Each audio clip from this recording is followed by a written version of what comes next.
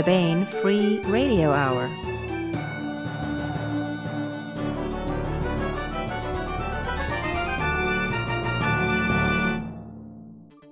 On the podcast, Valentine roosters crow at the dawn of fairyland fondness. And the game that came to stay and regenerate like a Hydra head, a nice cuddly Hydra head, Dungeons & Dragons turns 40 and quest onward with the help of a couple of healing scrolls, an infusion of gold pieces, and a powerful spell of designer imagination. Plus part 48 of the complete audiobook serialization of David Weber's Shadow of Freedom. All right now. Happy Valentine's Day, and welcome to the Baen Free Radio Hour podcast. It's an honor to have you along. I'm Baen editor Tony Daniel. We hope you have a romantic time planned for Valentine's Day. You know, curled up with your significant other, or a significant romance-filled novel, or one hopes both. Speaking of which, we have an interview with Liaden Universe co-author Sharon Lee, but this time we'll be talking about her new contemporary fantasy novel, Carousel Sun.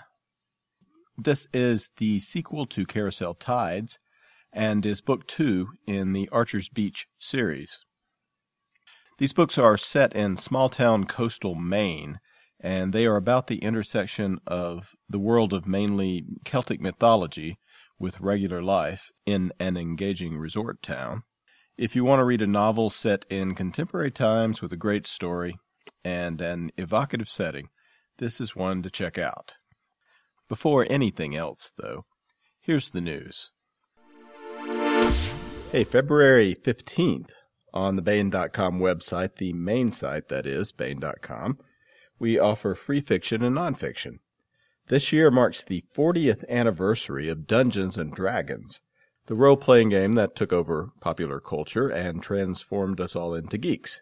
Or, depending on how you look at it, opened our imaginations to a new way to experience that SF and fantasy staple, the sense of wonder. I know, I was there in 1975 when it happened to me. Both the geek turning and the sense of wonder. So, to mark the 40th anniversary of D&D, this month we are debuting an excellent article by my friend Bob Kruger. In addition to being an author and president and CEO of ebook pioneer electricstory.com, Bob has been a content writer and creator in the gaming industry for decades. He's Seattle-based and has worked at Microsoft's EverQuest and the Wizards of the Coast, and lots more. Bob knows all of the designers who have created and recreated Dungeons & Dragons over the years. The still living ones, that is. Bob interviews people like Jonathan Tweet, Rob Heinsu, Richard Garfield, and Scalf Elias, and gets their thoughts on the role-playing game that took over the planet. Next time on the podcast, we'll have a roundtable discussion with some of those folks here, led by Bob, so be on the lookout for that. Christopher, how do we find this 40th anniversary D&D essay? The article is called Dungeons & Dragons at 40, the quest for a game that breaks all the rules, and is available on the Baen.com website. If you're listening to this later and want to read the piece, you can. Go to BaenEbooks.com and put Free Nonfiction 2014 into the search field. That will pop up the anthology of nonfiction articles we had on the website for all of 2014. This is an ebook and it's absolutely free. You can read it there, download it, send it to your Kindle, whatever. These ebook anthologies are available for all of our nonfiction and fiction from the website for the past 3 years, by the way.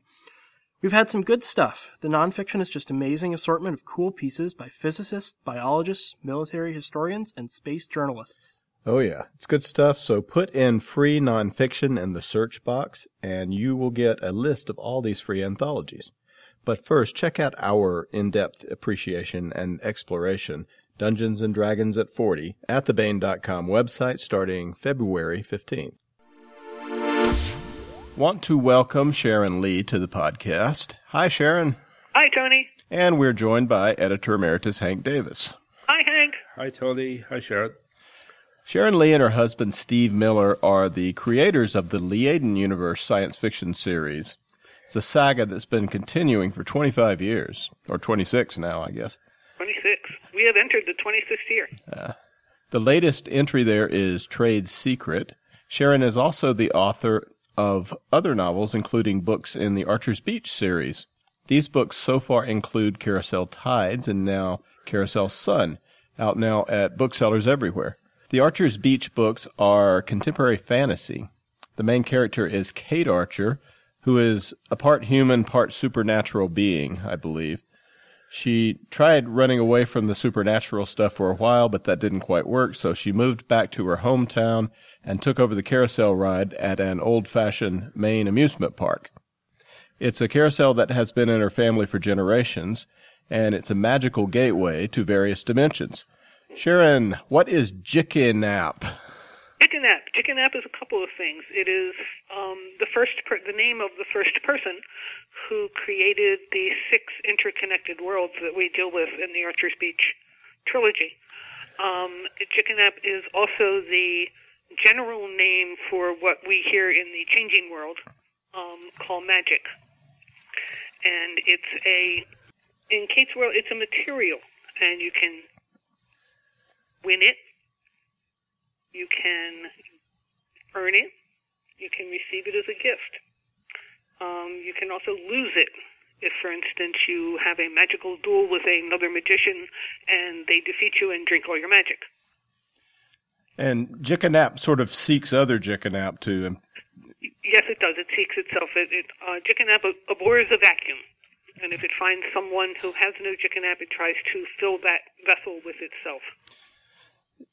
It sounds, I'm sure it's a completely different concept, but it sounds a little bit like Melanti in some ways from your Liaden universe.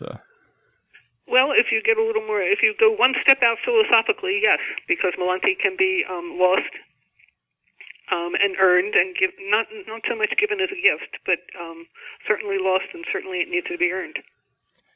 Well, one of the cool things about Carousel Sun is the way you seamlessly combine these wonderful details of Maine small-town life with a mythology of dryads, sea witches, and guardians of various elements. Kate is guardian of the land. What does that mean in the book?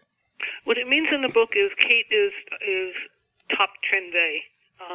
She is the person responsible for the health of all of the land and everything dependent on the land within the boundaries of Archer's Beach. So if the other smaller Trenve have a problem, they're supposed to come to her to try to fix it. However, she's been absent for a while, as you mentioned, and they don't necessarily trust her as someone to go to help them, which is one of the things she needs to overcome. So she's not the guardian of all the land in the world or anything like that. She's the guardian of that area. Is that? Yeah. I wrote a short story called Emancipated Child, which is about the guardian of the beach, the next beach over called Surfside. So Kate is just within the boundaries of Archer's Beach. Now, what is you use the word Trenve? What is that? Trenve. Oh, I knew this in high school. The genius loci, the spirits of the place. Okay. A Trenve will typically have a very small piece of land or a tree or a rock that they are metaphysically tied to, which is the source of their strength and which is their duty. They have to protect this particular piece of land. Trenve, or we would call them magical. They're kind of grubby. They're not Tolkien's beautiful elves. They're earth spirits. So they can be attached to trees or swamps or anything that's right. Then so a dryad would be a Trenve. Yes. Yeah. And Kate's mother is a dryad, isn't she? Is that? No, Kate's mother actually isn't it. Her grandmother is. Kate's mother is the daughter of a dryad and a gentleman from the Land of the Flowers whose element in the Land of the Flowers, they don't do it quite the way we do it here in the Changing Land. In the Land of the Flowers, they identify with certain elements. also this gentleman is a fire Azali. He draws his magic, his Chicken-App, from fire. And yes, that's a very strange pairing, and there's a story there somewhere. Explain these worlds. The changing world is our world. The changing world is our world. We are the last and the least of the 6 worlds. And the world of flowers, what's that? The land of the flowers is what we would call Elfland in the epic fantasies. That's the place where we would find the people who are most like Tolkien's high elves. Everybody has magic. Everybody uses magic. Their whole existence is about attaining magic, enough magic to, and I'm calling it magic rather than Chicken-App, enough Chicken-App to protect themselves from being swallowed by someone who has more. So that's the whole driving force in the land of the flowers. They're also very proud. One of the things Kate says to Borgin at one point when he's saying, why are the people from Sempeki like this, the land of the flowers? And she says, well, they are because they're from Sempeki and you're not. So they consider themselves to be the nobles of the 6 worlds. Of all the 6 worlds. Mm-hmm. So you mentioned Borgin. This is the guy Kate has the hots for. He's the king of the sea, or at least the king of the local inlet. I guess opposites attract. She's the guardian of the land. Kate has almost killed him in the last book. How is that relationship going in Carousel of the Sun? Well, it's going a little slowly Carousel because Sun, sorry. He's had to recover from being almost killed. And also Kate has some bad history, which he knows about, and so he's trying to be very slow and very understanding. And while Kate appreciates that, she also would like things to go a little faster. They have this primal attraction to each other. It's not questionable. They're just they're insanely attracted to each other. Well, the land and the sea, who can keep them apart? And it's nice she's so down to earth and sort of practical in every other way, but she kind of loses it when Borgin's around. And she keeps fighting against it. She does know that this isn't rational. Well, good thing he's basically a very good guy, at least as far as we know. Well, maybe so. Maybe he's a little too good, but okay. Well, let's talk about carousel lore a bit. Kate runs a carousel. You work a lot of the carousel lore and the carnival lore in very nicely in the book. You go into the difficulties of replacing a horse or another beast if you want your carousel to stay classy.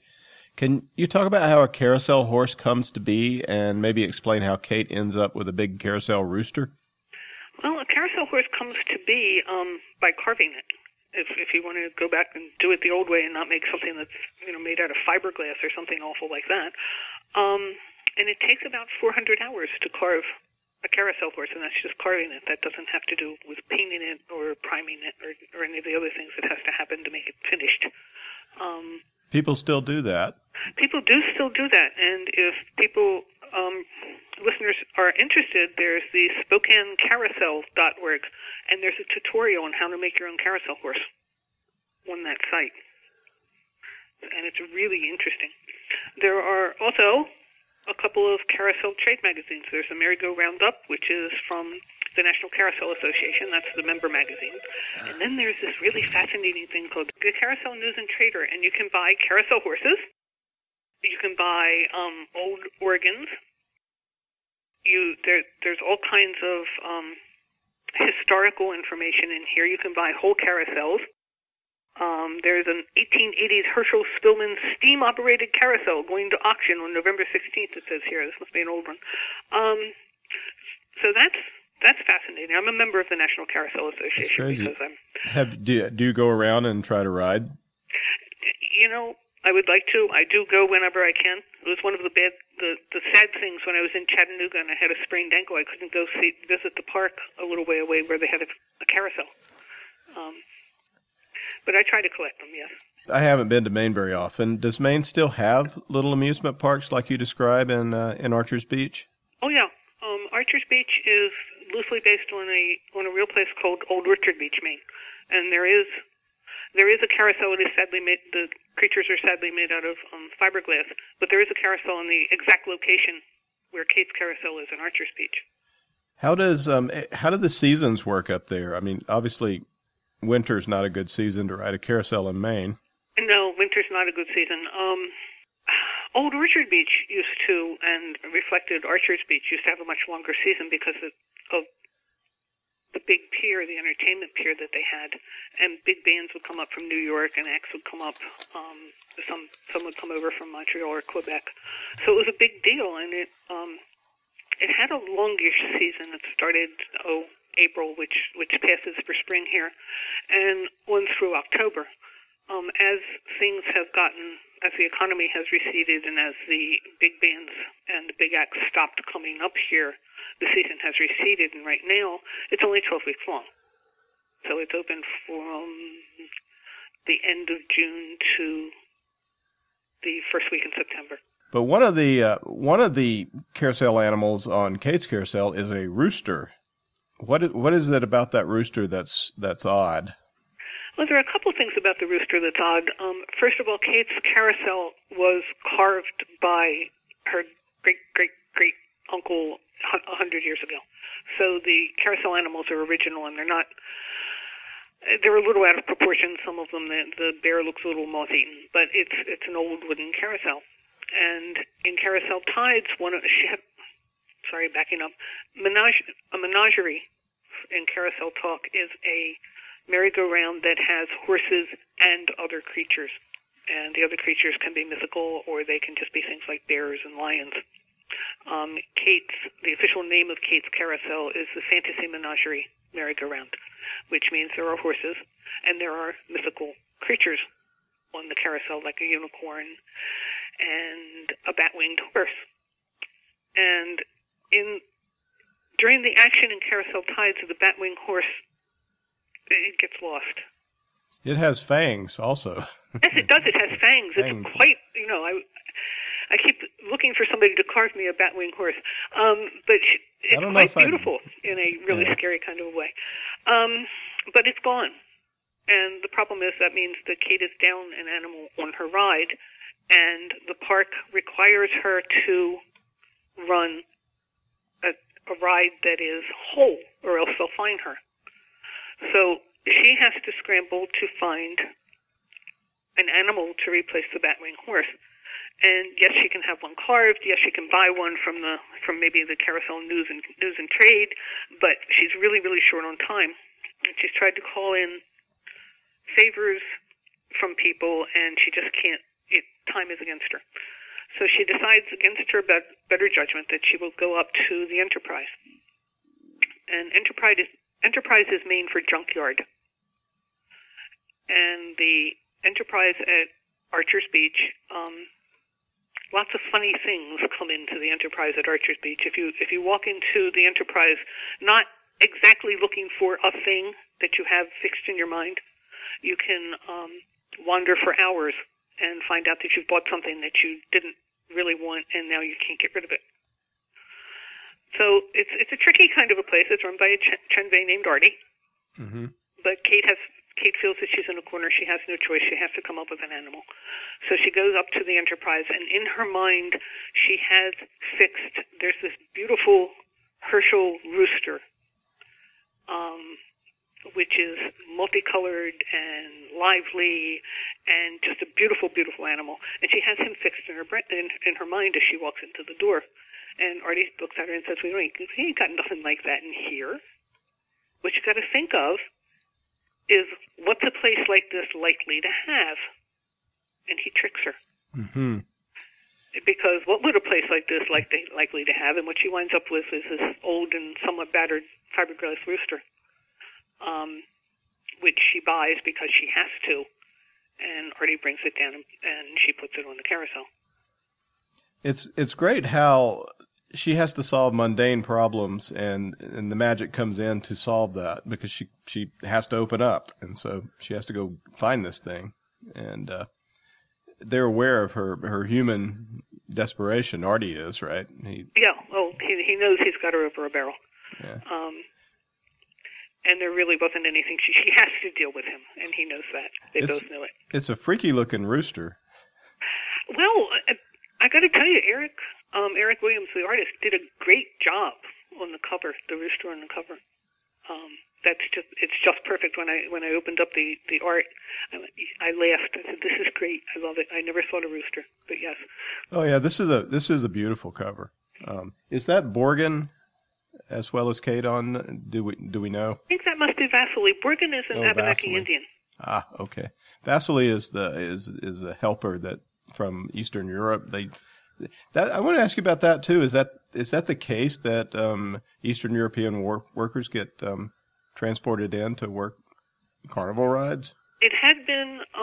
They stopped doing it, I guess, about 5 years ago. I'm not really sure why, but there had been. We had people from Ukraine and from Russia and from Poland working as waiters and doing cleanup work in the motels and helping to run the rides. Yeah, it was really interesting. And the people would come back summer after summer. So the seasons play a part in Carousel Sun, especially Midsummer's Eve. Since the book takes place in summer when the carousel's open, there is a Midsummer's Eve dance. Kate comments that it can be dangerous for those otherwise normal citizens of Archer's Beach that can hear the music. What is the Midsummer's Eve dance?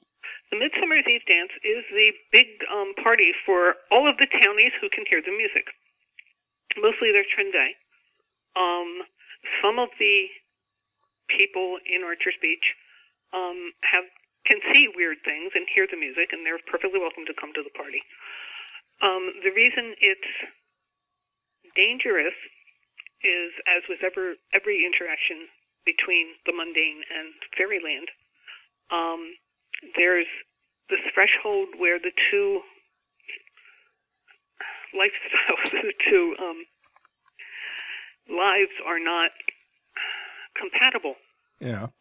You could, in A Gift of Music, Andy talks about the fiddle that him and his friend had brought to one of their gigs, and they had forgotten to take care of the fiddle or to watch it close enough, and the guy almost danced himself to death. Yeah, and in Carousel Sun, Peggy, her feet keep moving, right? Right. She gets all danced up, as they call it, because the magic got it. The music and the magic got into her. Peggy is actually a sighted human. She can see weird things, and she's not completely flipped out about them when she sees them. But she is a normal human. Now, would you go to the Midsummer's Eve? Would I go? Yes. I would go and watch, sure. You would go and watch? Writers watch things. Even if you got accidentally taken over by the music? Wouldn't writers be more susceptible? And that's interesting. We should test it out. Well, if I hear about it, I'll let you know. Okay. And I want to go too. I don't care. Okay. I don't care if I end up in Fairyland. Speaking of Peggy, a very strong theme in the book is the friendship between women. There's this nice relationship between Kate and the new Sideshow Alley manager, who's Peggy. Peggy is tough and tender, down to earth type. Why is it important? Was it important to have a strong, normal human in the story? Well, the way I thought about it as I was writing the book, it was important for Kate to have a friend, and a friend who wasn't magical, who was just a person. Kate doesn't have very many friends, and the friends that she does have tend to be people like, dryads, or, her boyfriend lives underneath the sea. And she needs to stay centered for her work as the guardian, as guardian, and to fit into everyday life in Archer's Beach, because she is the interface actually between the weird and the not weird. She needs to stay grounded in what it is that humans do. So, yes, it was very important for Kate to have a normal friend. Now, you said Peggy was sighted. What does that mean? She's a human. Right.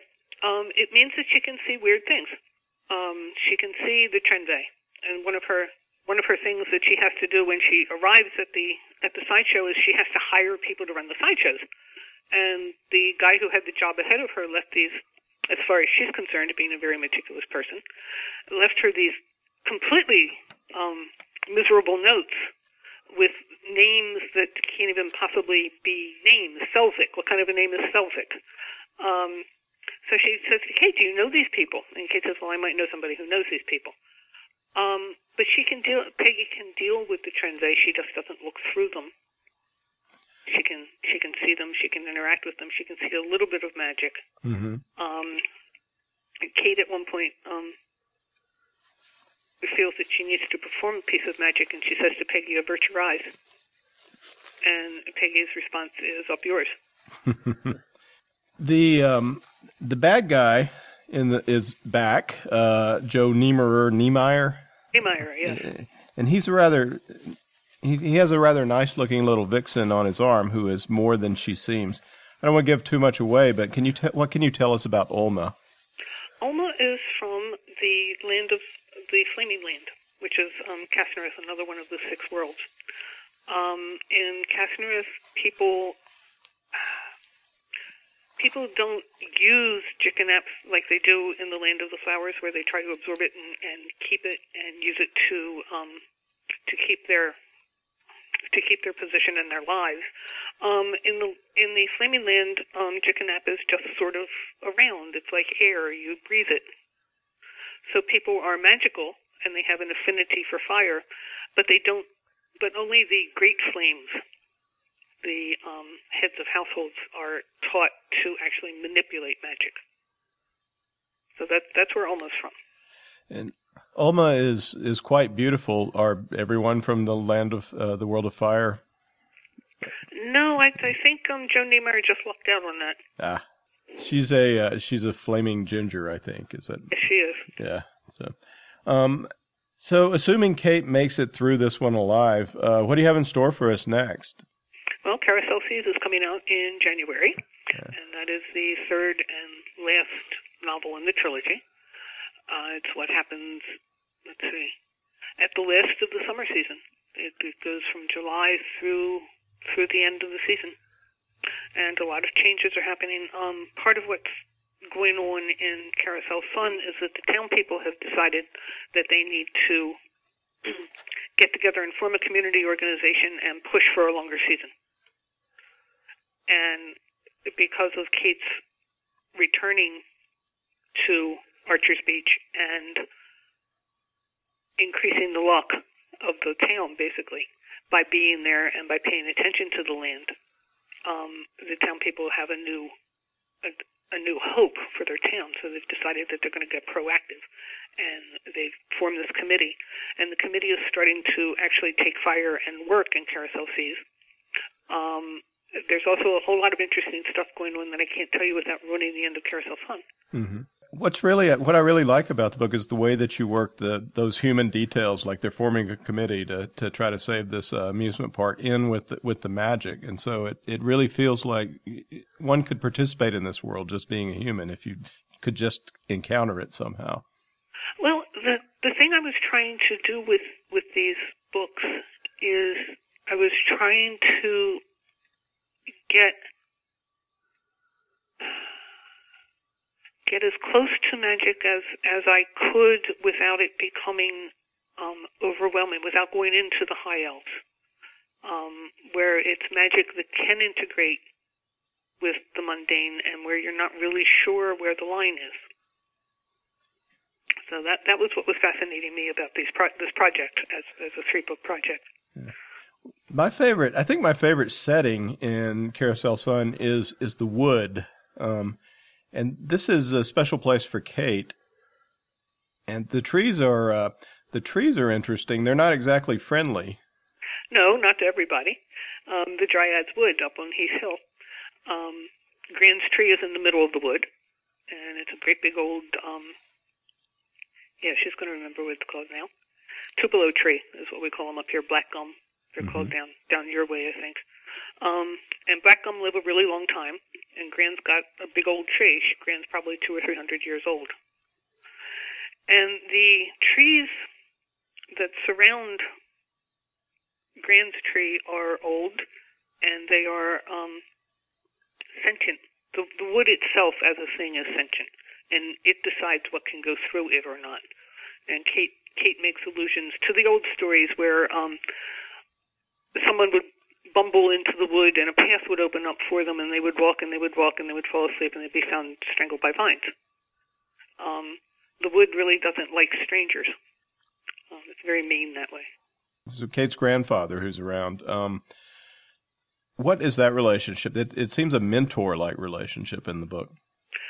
It is in this book. It's a mentor-like relationship. And when Kate was a little girl, Mr. Ignat, as his name is, also known as the Ozali Belignatius, Mr. Ignat was a little simple, her grand's beau, and watched cartoons with her and taught her how to eat blueberry muffins and just mostly protected her and stuff, and was a safe place for her. She had come from a very, very bad background and had almost died being transported from the land of the flowers to her grandmother's house. And in the events of Carousel Tides, Mr. Ignat enters into his full self, and he is now helping Kate learn how to control all of this jickanap that she's acquired so she doesn't burn herself up, and to ensure that she can have an ethical framework for using her power. She's a little conflicted about him because she thought he was somebody that he's not actually. She's somewhat distrustful of him because he has, in a sense, betrayed her by not telling her. Which he couldn't do, and, it gets really complicated, but she loves him anyway. She always has. Yeah. Well, the book is Carousel Sun, Book 2 in the Archer's Beach series by Sharon Lee. It's available now at booksellers everywhere. Thanks so much for joining us, Sharon. Thank you. It was my pleasure. Here's another cut from Gray Rinehart's excellent album, Truth, Lies, and Make-Believe. Gray is the unsolicited submissions editor here at Baen, and he's also a talented and much-in-demand filker at many East Coast science fiction conventions. This cut and Gray's album is available at Bandcamp, Amazon, and at Gray's website, graymanwrites.com. Here's Gray Rinehart with Finding Serenity.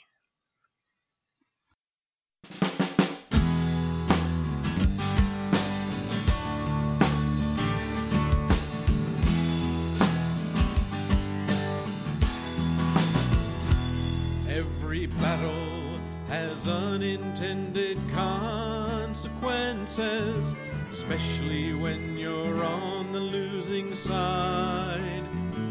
When you sacrificed your youthful dreams to fight for freedom, and you still see the faces of the friends you left behind.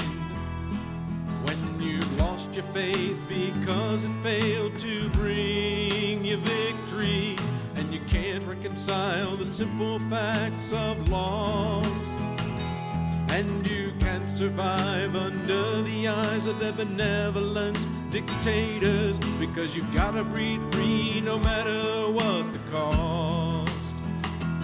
Yeah, you've gotta breathe free no matter what the cost.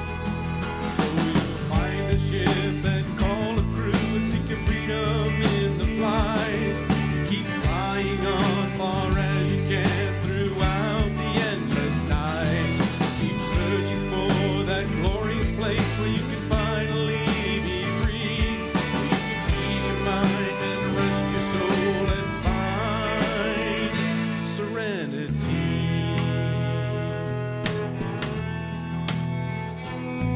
They say they seek alliance, but they just want to control you, every aspect of every mortal life. They want your blind obedience, and in exchange they offer safety. Why don't the citizens see through all their lies?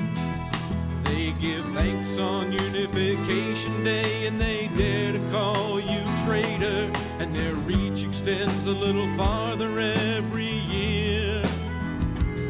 Oh, things will all be shiny if you can just stay independent, and you'll never give up flying if the way ahead is clear. No, you'll never give up flying if the way ahead is clear.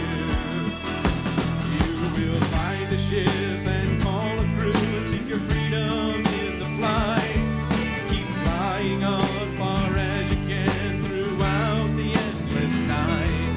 Keep searching for that glorious place where you can finally be free,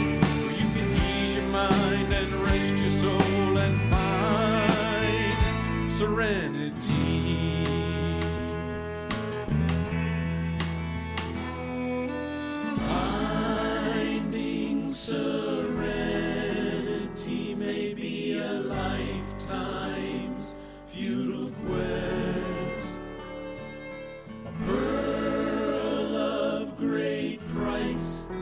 You'd give everything to possess. Harder to discover than treasure or true love. But there's a piece of it inside you, and sometimes that's enough for you to find a ship and call it through, seek your freedom in the flight, and keep flying on far as you can throughout the endless night. Keep searching for that glorious place where you can finally be free. You can ease your mind and rest your soul and find. You can ease your mind and rest your soul and find. That you can ease your mind and rest your soul and find serenity.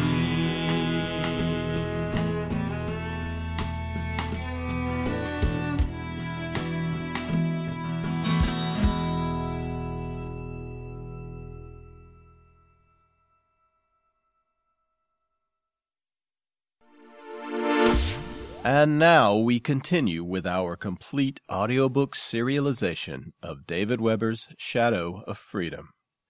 This portion of Shadow of Freedom is provided by Audible.com. Get the complete audiobook at Audible.com now.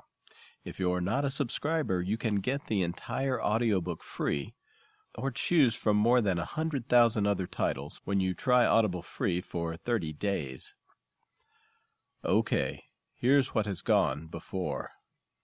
After a fierce war, Honor Harrington's star kingdom of Manticore has entered into a simmering, low-level conflict with the ancient aristocratic Solarian League. The Solarian League is crumbling, and at the edge of its empire, rebellion is brewing. The Solarian Office of Frontier Security is in charge of keeping the peace on the Solarian frontier, the Verge. Brutal tactics and puppet dictatorships are par for the course for the OFS. Royal Manticoran Navy Admiral Michelle Hinka, Countess Goldpeak, commands the Royal Manticoran Navy forces in the Talbot Quadrant. This is a region allied with the Star Kingdom and on the border of the restive frontier of Solarian space. When Goldpeak receives word that a Sali assault on the Manticoran home system has been utterly destroyed, she decides to take action against the Solarian forces in her sector, and in the process aid the many rebel groups at the crumbling edge of empire. With the bulk of her fleet behind her, Hinka arrives in the Myers system, heart of the outermost quadrant of Sali space. The Sali space forces in Myers are caught off guard, but with their engines hot for training exercises, they may have a chance to escape or even inflict major damage.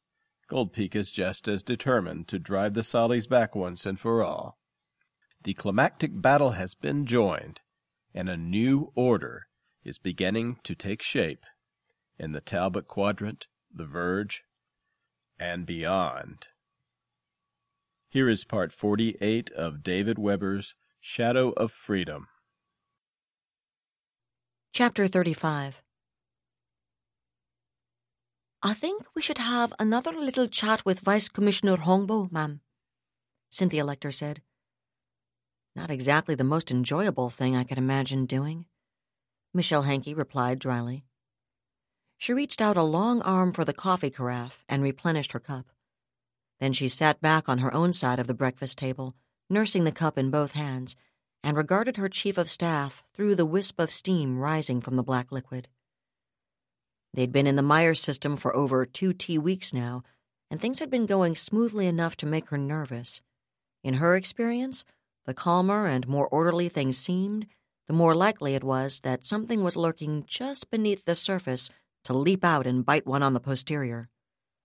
And since Lecter was still wearing the intelligence officer's hat as well as the chief of staff's hat, she was the one responsible for digging under that surface and finding the lurker before it struck. I presume you have a specific reason for that suggestion? Michelle asked after a moment, and Lecter nodded. We're turning up some things I'd like to try on him. The chief of staff was a fidgeter, and she picked up her grapefruit spoon, twirling it between the thumb and first two fingers of her right hand while she spoke. I think he could tell us a few things we'd really like to know. I'm sure he could be a fount of information on any number of subjects. Michelle shrugged and took a sip of coffee. He was second in command of an entire protectorate sector. Somebody like that's bound to know where a lot of bodies are buried. I know. Lecter thumped the bowl of the spoon on the white breakfast tablecloth, drumming gently.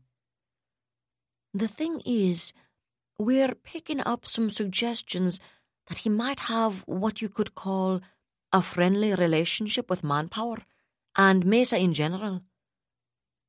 And? Michelle's eyes narrowed. I know that's hardly surprising, Lecter grimaced. I sometimes think the majority of frontier security officials have friendly relationships with Manpower. Hell, ma'am, they've got friendly relationships with every dirty Transteller. After all, it's the illegal Transtellers, like Manpower and the rest of that bunch in Mesa, that pay the best when they manage to put somebody in their pocket. Exactly. So what is it about Hongbo that suggests we should pay special attention to him? Well, with Kowalski helping to point the way, our friends here in Pine Mountain have managed to break into a lot of people's financial records. Specifically, they're well on their way to opening up virtually all of Hongbo's, Verrocchio's, Palgani's, and Casumulis's private little books. And there's some interesting reading in there. No, really, Michelle said dryly, and Lecter chuckled. Saviero Palgani was, or had been at any rate, prior to 10th Fleet's arrival, the Myers system manager for Brindlestar Limited of Hirochi. His position in the sector capital meant he'd actually been in charge of all of Brindlestar's operations in the entire Madras sector, which had made him a very big fish indeed. Teophilia Casumulis had fulfilled the same role for Newman & Sons, headquartered in the core system of Eris, and Brindlestar and Newman & Sons had divided most of the Madras sector between themselves as their private possession. Brindlestar controlled effectively the entire sector's interstellar shipping and financial transactions, while Newman & Sons controlled resource extraction and consumer manufacturing and distribution. Palgani and Casumulis were undoubtedly the two wealthiest individuals in the entire Myers system, but Michelle had to admit they seemed to have been less rapacious than their counterparts in many another protectorate star system. Apparently, they'd at least been enlightened enough to realize that while the sort of slash-and-burn exploitation practiced in other portions of the Verge might return a higher short-term profit, long-term profitability required at least a modicum of local prosperity. Not that that made them any great paragons of virtue, she reminded herself. Jürgen Kowalski, on the other hand, was a local businessman and banker. He'd had to deal with the Transtellers, especially with Brindlestar, but he'd focused more on the more marginal deals, too small to attract Palgani's attention. In some ways, Michelle supposed, Kowalski had followed in Brindlestar's wake, gleaning the Predator's leftovers. Another way to look at it, though, was that he'd provided capital to a host of locally owned entrepreneurships which would have been completely squeezed out by the Transtellers without him. When Prime Minister Montview began constructing a genuine government, he'd needed a finance minister to replace the totally incompetent and totally corrupt crony Palgani had insisted hold that position in the official government. Kowalski had been on his short list from the outset, and nothing anyone had turned up in his background had disqualified him. In fact, he'd been a highly popular choice among those same local entrepreneurs, and there'd never been the least suggestion of dishonesty or corruption on his part.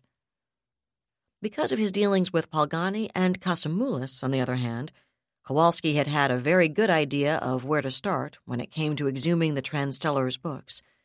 Not the official books, which they'd kept primarily for tax assessment, shareholder earnings calculations, and write-off purposes, but the real books, the ones which detailed every sordid detail of their actual operations. Helen Sanderson, originally the Pine Mountain Police Department's second-ranking officer, had been named to head the new Royal Police whose jurisdiction spanned the entire star system. Her immediate superior had been unavailable for the position, since he'd been under arrest at the time and was probably going to spend the next several years as a guest of the Myers penal system. With Kowalski to guide her, and the enthusiastic support of Janice Hanover, a Myers realtor and commercial farmer who'd been strong-armed into taking the position of Attorney General, Sanderson had launched an aggressive probe of the entire black economy.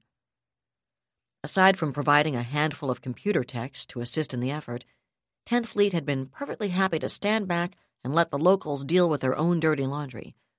It was the last thing Michelle wanted to get involved in, yet they'd been sharing their findings with Lecter from the beginning, and Michelle had always realized Sanderson and Kowalski were almost certain to eventually unearth something with implications for her. "All right," she said. "Give me the quick summary version." "You want to hear about Palgani and Kasumulis, or just about Verrocchio and Hongbo?"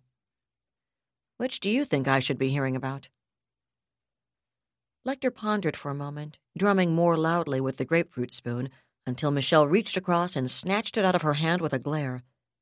The chief of staff looked at her for a moment, then grinned.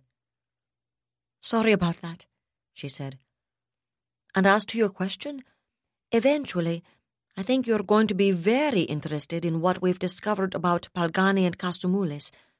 I know I wouldn't have believed how the hell much money they could siphon off." She shook her head.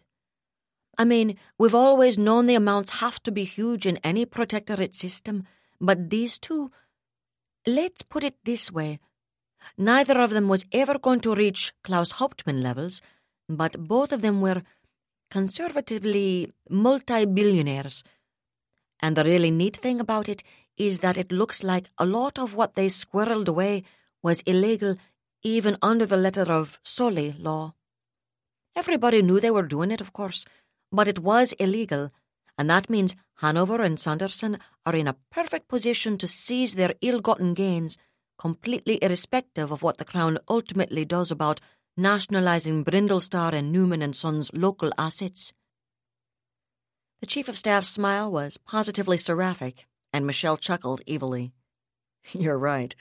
I am going to want to hear all about that eventually, or at least my nasty side is. The best way to deal with someone like those two is to leave them without a pot to piss in. I mean, a little prison time on top of it would be nice, but taking away all their toys is even better." "I know." Lecter smiled for a few more moments, but then the smile faded. "I know," she repeated. "But aside from the fact that it looks like Brindlestar was probably carrying the occasional illicit cargo for Manpower and some of the other Mason Transtellers, they had a reciprocal agreement with Jessic, for example. What Sanderson and Kowalski have turned up about them so far is less immediately important than what they are finding about Verrocchio and Hongbo, especially Hongbo." "You said that already, that Hongbo's a more important player from our perspective than Verrocchio," Michelle observed. "I find that a little surprising. Why buy the vice commissioner when you've already bought the commissioner?" "That surprised me at first, too," Lecter admitted. "Then I got to thinking about it. How often have both of us seen someone else being the power behind the throne, especially in a bureaucratic relationship? From the looks of things, Hongbo's made quite a bit of his career on the basis of managing Verrocchio, and I don't think he did all of that managing just for his superiors in the Office of Frontier Security, either." "Huh?" Michelle took another sip of coffee and raised both eyebrows. "Ah," Lecter said with a nod. Then she looked at the piece of silverware her admiral had taken away from her. "Can I please have my spoon back, ma'am?" she said almost plaintively. "You know how much better I think when I've got something to do with my hands." Michelle considered her forbiddingly for several moments. "You can have it back if you promise not to drum with it," she said after a moment. "One tap, though, and—" She drew the tip of her left thumb across her throat in a slicing motion and glowered at Lecter. "I promise to be good, ma'am." "All right, then." Michelle slid the spoon back across the table to her. Now continue with your explanation. Lecter recovered the spoon with a broad smile and started twirling it again, but her blue eyes were serious as she tipped back in her chair. Verrocchio's records were easier to break into than Hongbo's, she began. The encryption wasn't as good, and apparently he only had 2 or 3 personal passwords that he reused a lot. She grimaced. Hongbo, on the other hand, had top-flight encryption, by civilian Soli standards at least, and he was a lot more inventive when it came to generating passwords. We still haven't gotten into some of his files, and at least one entire folder went up in smoke on us. She shook her head. It looks to the computer geeks like he got some high-powered outside help. The kind of help that only makes itself available when you're hiding something it doesn't want found either. And Verrocchio's records didn't have that level of sophistication? Michelle asked thoughtfully. No, they didn't. Despite the fact that Verrocchio was dealing directly with manpower and that he'd been doing it long before the situation with Monica ever blew up in Sir Ivar's face. You'd have thought if manpower was going to provide technical assistance to one of them, it would have provided it to both of them, wouldn't you? Yes, you would. Unless, of course, one of them was dealing with someone a layer or 2 up from manpower, Michelle said slowly. That's what got me interested in Hongbo, Lecter admitted. More interested in him than in Verrocchio, I mean. And when I got interested in him, I put a team on Verrocchio's correspondence files, looking specifically for memos generated by Hongbo, or sent by him to Hongbo, for that matter. That must have produced the odd petabyte, Michelle said dryly, considering the bureaucratic morass of the Solarian League's civil services. There were a bunch of them, ma'am, Lecter agreed. I had them filtered by date and also using strings like Monica and Bing or New Tuscany, though. That reduced the overall sample in a hurry. All right, I'm with you so far. Michelle leaned back, sipping coffee, and reached for the last cinnamon bun. There was still a lot of garbage in, garbage out, ma'am, but a pattern emerged. Back before Monica, or rather in the build-up to Monica, Hongbo was consistently pushing Verrocchio to be more proactive even in his official memos. We've turned up a side file of private correspondence as well, and he's even more persistent there. There's no proof he knew everything Manpower and Technodyne were up to. No direct evidence he knew about Norbrandt or Westman, for example. But it's obvious both of them did know about the battle cruisers Technodyne was supplying to Monica. And from their private correspondence, it's equally obvious both of them were scared to death when they saw what happened to those battle cruisers. You wouldn't believe how much time, effort, and bandwidth they spent, Verrocchio especially, on providing to Frontier Security HQ back on Alterra that whatever happened in Monica, it wasn't their fault. I suspect a few of the official memos they'd exchanged before it all went south on them got fed to the chip shredder at that point, as a matter of fact. But what's even more interesting to me is that Hongbo, who apparently had been carrying water for Manpower, at least to judge from the memos he was sending Verrocchio, put the brakes on big time after Monica. The blonde-haired chief of staff shrugged, still twirling her spoon. Nothing too surprising about that, I suppose. But then, just before Joseph Bing and Sandra Crandall got sent out here, the tone of this correspondence shifts again. All of a sudden, he's subtly encouraging Verrocchio to cooperate with Bing. And if you read the official minutes of the meetings between Verrocchio, Hongbo, and Bing before New Tuscany, and between those two and Crandall before she set off for Spindle, there's a definite subtext. Subtext? Michelle repeated. Yes, ma'am. Lecter nodded. We've both been around enough bureaucrats, civilian and Navy alike, to know how it's done. The two of them, Verrocchio's the one taking point, but from my reading, Hongbo was probably the one who was actually steering, double-teamed Bing, and probably Crandall into doing exactly what they did. Not only that, they maneuvered Bing and Crandall into making their decisions against Verrocchio's official recommendations. She paused, and silence hovered for the better part of 2 minutes. "You know any court of law would chuck that straight out the airlock," Michelle said at last, her tone mild. "I haven't looked at the memos myself, of course, but from what you've just said, it sounds like Mr. Verrocchio and Mr. Hongbo must be pretty good at the bureaucratic fan dance." "I'm inclined to agree, ma'am. Both of them covered themselves pretty well, at least in terms of ever coming right out in any official setting and saying anything someone could nail them for. And given what they did say, if I hadn't already been suspicious about Hongbo for other reasons, I probably would have simply accepted that Verrocchio, as Hongbo's boss, had to be making the decisions. And he clearly was the one making the final decisions, but it's increasingly apparent to me that he was dancing to Hongbo's piping. And there's another thing, too. There's a Mason diplomat, a fairly senior trade attaché by the name of Ottweiler, Valerie Ottweiler, whose name appears on Hongbo's calendar of appointments with an interesting frequency. There's no record of Ottweiler ever having had a private meeting with Verrocchio, but I found over a dozen between him and Hongbo. Lecter paused again, and Michelle considered her expression. "You want to go ahead and let that other shoe drop now, Cindy?" she inquired. "What other shoe?" Lecter asked innocently. "The one that doesn't have anything to do with memos between Hongbo and Verrocchio. The one you found by following some kind of wild, totally illogical hunch." Michelle snorted.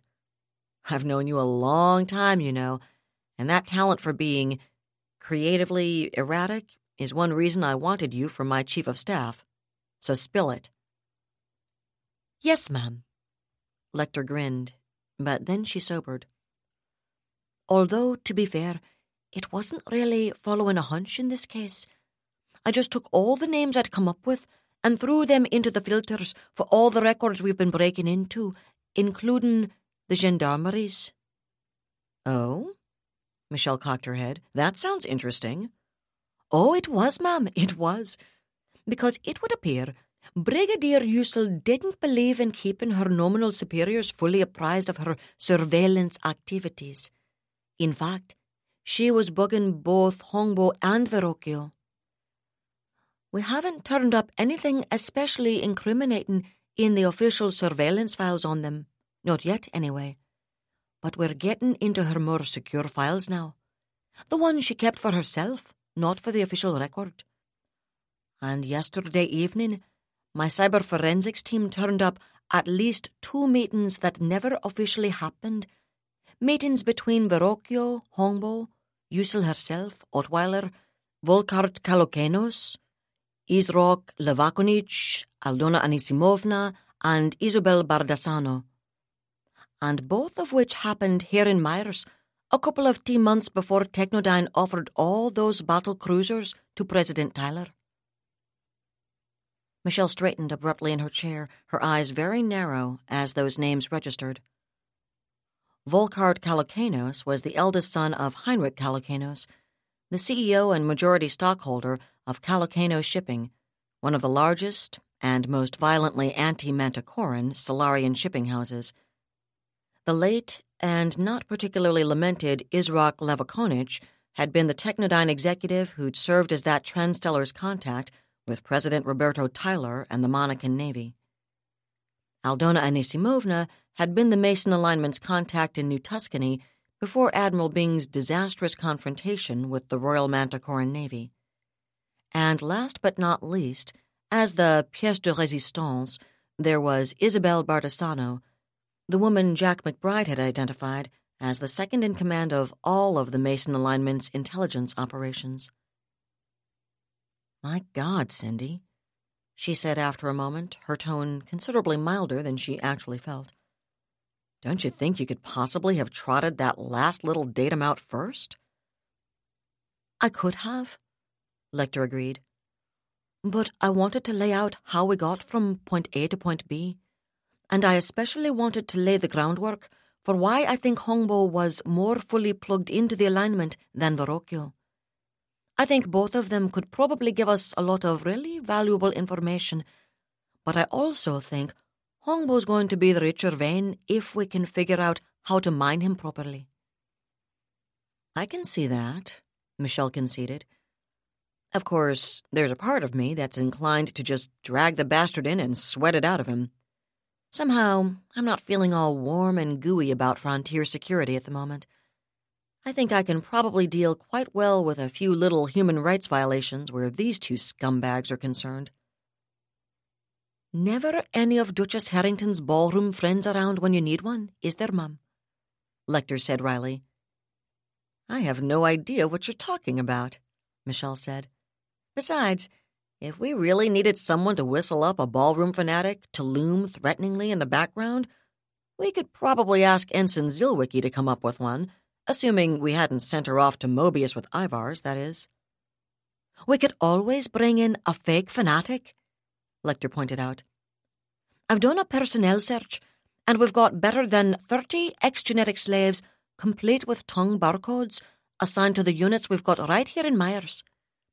I'm sure any one of them, hell, all of them, would be prepared to impersonate a ballroom representative, show our OFS friends their tongues, and suggest it would be a good idea to tell us whatever we want to hear, in the most friendly possible way, of course. Tempting, Cindy.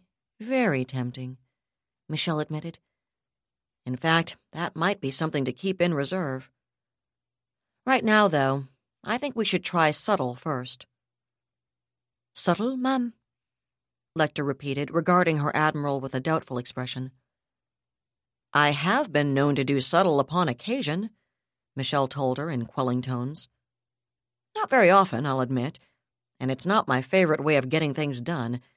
This isn't really a case that's suitable for shooting them all and letting God sort them out later, though, so I think I can restrain my homicidal inclinations as long as it's in a good cause.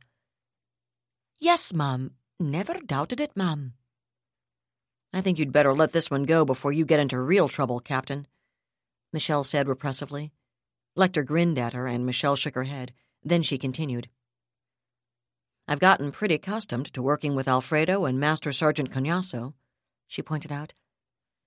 And it's entirely possible that neither Hongbo nor Verrocchio have heard the reports about furry lie detectors yet.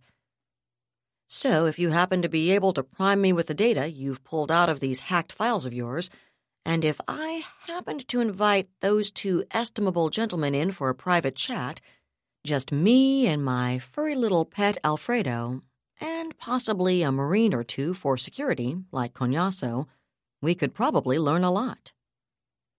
You mean by not confronting him directly? By just asking leading questions and letting Alfredo monitor his responses? Maybe, but probably not. Michelle shook her head. It's not like Alfredo can tell us what he's actually thinking.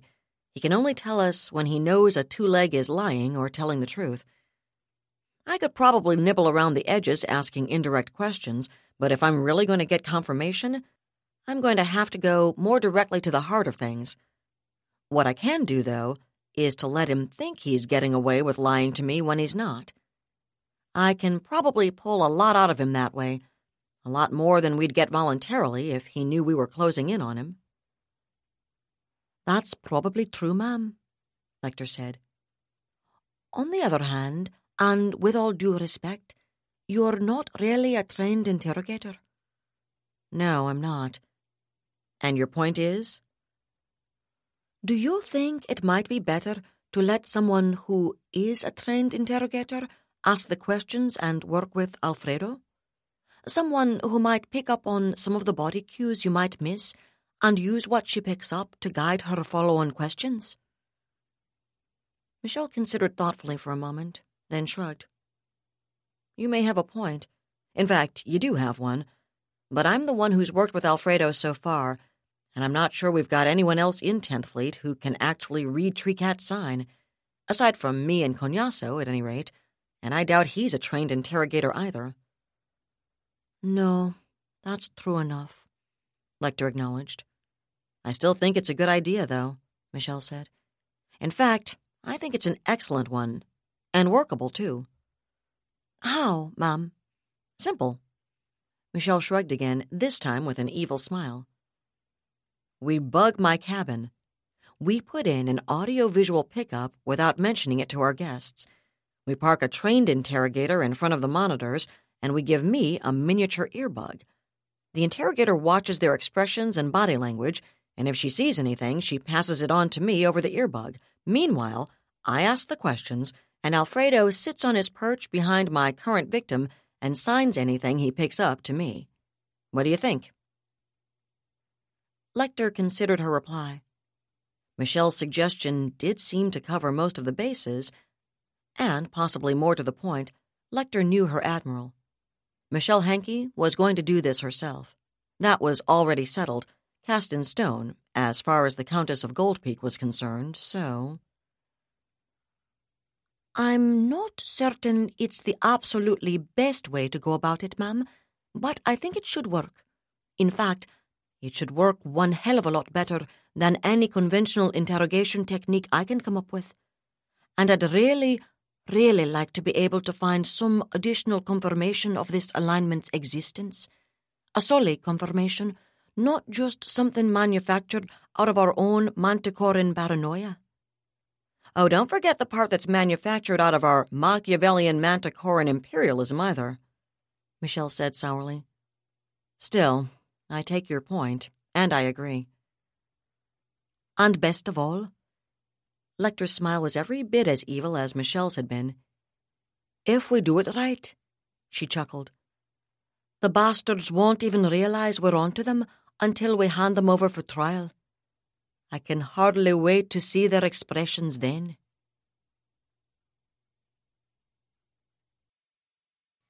That was David Weber's Shadow of Freedom, Part 48, read by Allison Johnson. And that's it for the podcast. Thanks to Audible.com, thanks to Christopher Chafani, to Gray Rinehart, and to podcast theme composer Ruth Judkowitz. And a mighty rooster crow of shock and awe at the rising of the sun over the land of flowers. And a bouquet of thanks from all the Trinvay inhabiting libraries and bookstores everywhere to Sharon Lee, author of Carousel Sun. Please join us next time here at the hammering heart of science fiction and fantasy. And keep reaching for the stars.